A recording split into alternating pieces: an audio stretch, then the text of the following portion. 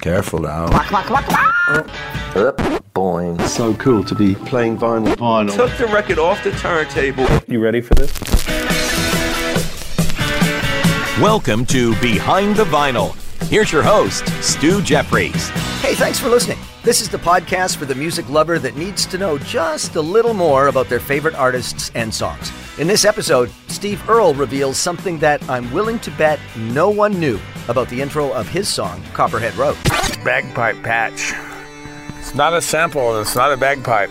Stick around and find out what it is. Meantime, until we get to Mr. Earle, Galwin loads up the turntable with his song Strange Animal and shares a cool story about what a certain Beatles member thought of his cowbell in the song.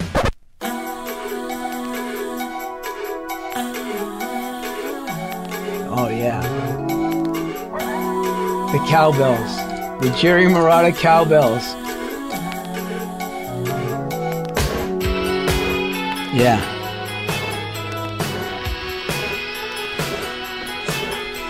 I've heard the song thousands and thousands and thousands of times, you know, even before it came out, and then a lot of times since. But those cowbells, I always make reference to them because we recorded the record. People may know it, a place called Tittenhurst Park, where Ringo Starr was living in 1984. And, well, we actually entered the studio on February the 7th, 1984. February 7th, 1964, the Beatles came to Canada. So 20 years to the day we entered, and David Tickle, the producer, he loved this song among the demos that I had, and he said, I just think that title, Strange Animal, is fantastic, you know, and I agreed. I thought, well, that's great.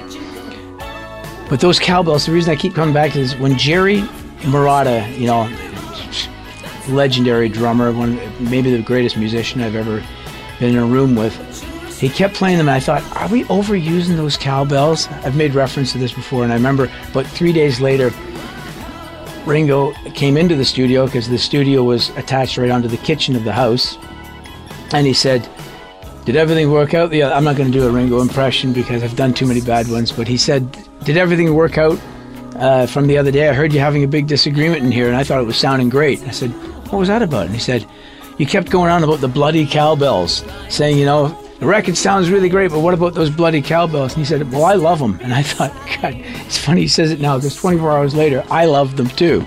You know, so I had to, I'm retracting, going, no, more cowbell. It was the first time that phrase was ever uttered, by the way. So, and then Jerry and I doing those background vocals of the ooh, ah, ooh, ah. Yeah. Tremendous.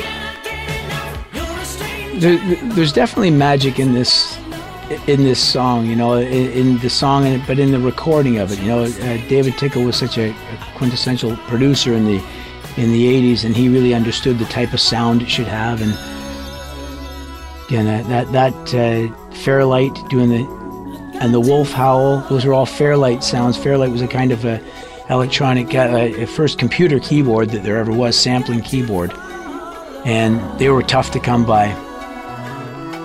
And again, this part I always envisioned the video, so I brought props today, because now radio's on TV now, so the original bone of the original Strange Animal video, which is basically how you could get your song heard back then, was to get it on TV first. Wow. This section of the song here, as Tony Levin begins to really open up on the bass, I remember in the studio that, because he was overdubbing this bass part right here, where he starts doing those slides, he was playing sitting down, and then suddenly he just burst up and started completely going into that whole section. If anybody's seen Tony Levin with Peter Gabriel or with any of the acts he's ever played, he's an intense individual to watch when he's playing. And he was so animated suddenly at this whole section of the song, and he was just, I was so, yes, I was knocked out with it. I was especially knocked out with it because in 1981 I saw Peter Gabriel at the Gardens, and they used to come down through the crowd, and Tony went right by me. I'd never met him, and they came through the crowd, and I remember putting my arm around him, and he looked at me with the big flashlight, and I said, Tony, we're going to make a record one day.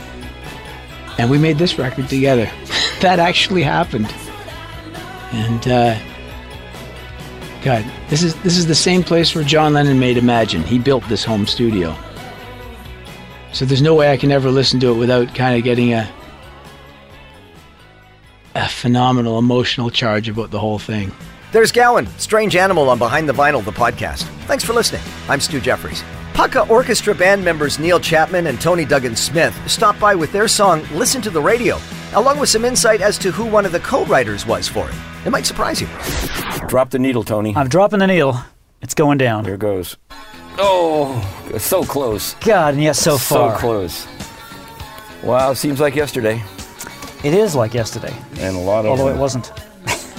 Yeah, this song was the only song that we didn't write on the album, and it was written by Tom Robinson and Peter Gabriel. Yes, two fine writers. And Peter Gabriel is probably one of my biggest heroes in the world. And the record company that we were with at the time, we got this record deal through Norm Corbett and William Tenn and Frank Davies, who got us the deal with Solid Gold Records. And they loved the album. They said, we need a single. We need a single that is not on the album yet. Yeah. Right? So much to our chagrin at the time, they played us this, and we liked the song, and all we wanted to do was original music. And but we agreed to record this after we'd recorded the rest of the album. And we went, It proved to be a blast. It was really fun. In the end, yeah. All the sort of thoughts of like doing someone else's work. Number one, it's actually a cool song. It's kind of, the original version is pretty dark, and we just had a ton of fun recording it. We decided, let's have a blast in the process rather than sort of feeling funny about it. So we did. I would be curious to see what Tom Robinson and Peter Gabriel thought of our version. I have this vision of Tom Robinson coming and saying, "You've ruined our song." Yes, I have this vision of them enjoying the royalties for years and years. Yeah, enjoying the royalties, no doubt. Yeah. But yeah, it was a blast doing it. Yeah. We did it at Eastern Sound. Eastern Sound, okay, Eastern Sound, yeah. It was in Yorkville at the time, on Yorkville. And with Eugene Martinick, he helped produce it. We brought Jorn Anderson in on drums. Yep. Howard A. on bass. And Dave McMorrow on keyboards.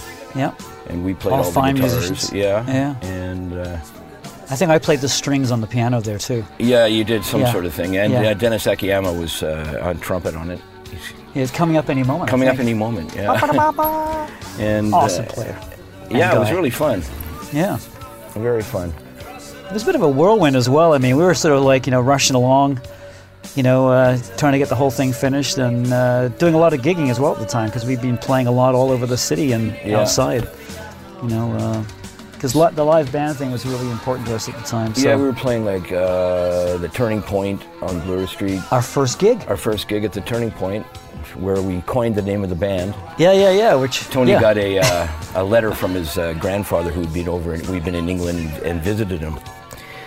God bless him. And he wrote. Tony told him he was playing music for a living, and his grandfather, he's from he was in the Punjab and whatnot. Yeah, he was in India. In India, the early 20th century. He wrote a letter to Tony and said, "Dear Tony, it's wonderful that you're playing music, but don't fool around with any little bands. Get yourself into a Pukka orchestra." Yeah, which for him was like a taste and kind of style of orchestra sort of decision rather than a Pukka meaning top notch. Yeah, top notch. Yeah. And as soon as we read the letter, we all kind of looked at each other and was like, "This is the perfect name." It's the perfect name because it has band. nothing to do with his intention, but at the same time, in terms of how we felt about the band, creatively, I mean, I think for all of us, it was a magical time that the three of us had been thrown together. Yeah, with Graham as our other partner in the endeavor. Graham Williamson, genius songwriter. And so when we did the song, the funky guitar bit off the top, it was sort of similar to what they had, but I sort of funked it up a bit. And And No, it had a sort of a very subliminal sense of humor about it. It wasn't totally about, like the original sort of conveys the misery of East Germany. And this certainly didn't. It more contained the fun of Toronto at the time. Yeah. So I think that's why it was also popular. Yeah. Because I think a lot of people love this song. Pukka Orchestra with Listen to the Radio on Behind the Vinyl. You have no idea how thrilled we were to have the legendary Steve Earle stop by our studios with his copy of Copperhead Road. Steve's a real straight-to-the-point kind of guy, and he knows his music and what he wants out of it. It's a classic tune with an iconic intro that, well, it isn't what you think it is. Steve explains. Bagpipe patch. It's not a sample, and it's not a bagpipe. It's a custom-built analog synth patch that my keyboard player, Kenny Moore, built from scratch. And I wanted bagpipes because it sounded lonesome. And I always, from the time that I wrote the song just on mandolin, the first song I ever played on mandolin, too, I knew 2 chords on mandolin when we recorded this. And I'd gotten a hold of a mandolin. A friend of mine gave me... trying to learn how to play it, and I learned how to play that, and that was it.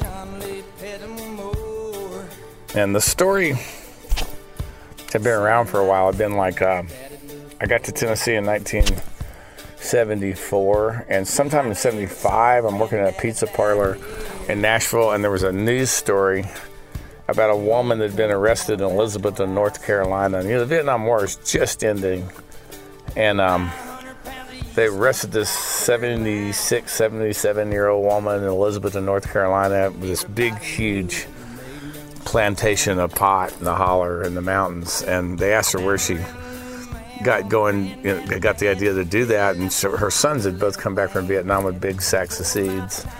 And they'd been a moonshining family for a long time. And they'd done this other prohibited substance that they could market. And they knew how that worked. The idea that stuff that was illegal was worth more money than legal goods were. And I don't know, this record was, I'd made Guitar Town and Exit Zero, and it became obvious to me that country radio wasn't going to keep playing the things. My first record did pretty well. Spotty at country radio in the States, kind of every other single that was released did well. And then by Exit Zero, the second album, I was sort of ignored. So I went to London. I was producing a record there, and I crashed a cocktail party where Irving Azoff, who ran MCA Records at the time, and David Simone, who was getting ready to start heading up an imprint called Uni Records, and I'd heard about it, were having a party to launch the label. And I walked up and said I wanted to be on Uni, and they said, well, Uni's not about country. And Irving was kind of smiling as he said, Uni's not going to be about country. It's going to be about hip-hop and rock and roll. And I said, then I'll make a rock and roll record. And, it's still pretty country. But it's, I went to Memphis to make it because I kind of had to. Jimmy Bowen, who ran the Nashville division, and Irving Azoff hated each other, and I think Irving protected me as much to irritate Bowen as it was actually liking me. But it did give me I was able to go to Memphis and make this record the way that I wanted to. It's still a digital recording. It's pretty slick. It's on Mitsubishi digital tape, but it's we were. Joe Hardy recorded this. He's the guy that recorded Afterburner and Eliminator, those ZZ Top records, and he, it was the same studio working with those guys. But it was my band as it existed at the time. I didn't have a drummer. My drummer had just left, so a guy named Kurt Custer came in. He was in a band called Little America. Came in and played drums, but the rest of the guys were guys from my band and a few guests. And I learned a lot about recording. I learned a lot of stuff from Joe Hardy in the process of making this record that I still do to this day. And I still play the song pretty much every night because I want to get out of there alive. And it's like somebody asked me if I got sick of it, and he said, you don't get sick of songs that sort of give you a way to make a living at something that you do that you love. Steve Earle, Copperhead Road on Behind the Vinyl. That's it for this episode, but we've got lots more for you to listen to if you've got more time. We appreciate you listening and the support with shares. The more people that know about us, the better. Thanks for listening. This has been Behind the Vinyl, the podcast, hosted by Stu Jeffries. Audio production courtesy of Doug Morehouse, Derek Welsman, and Troy McCallum. Thanks for listening.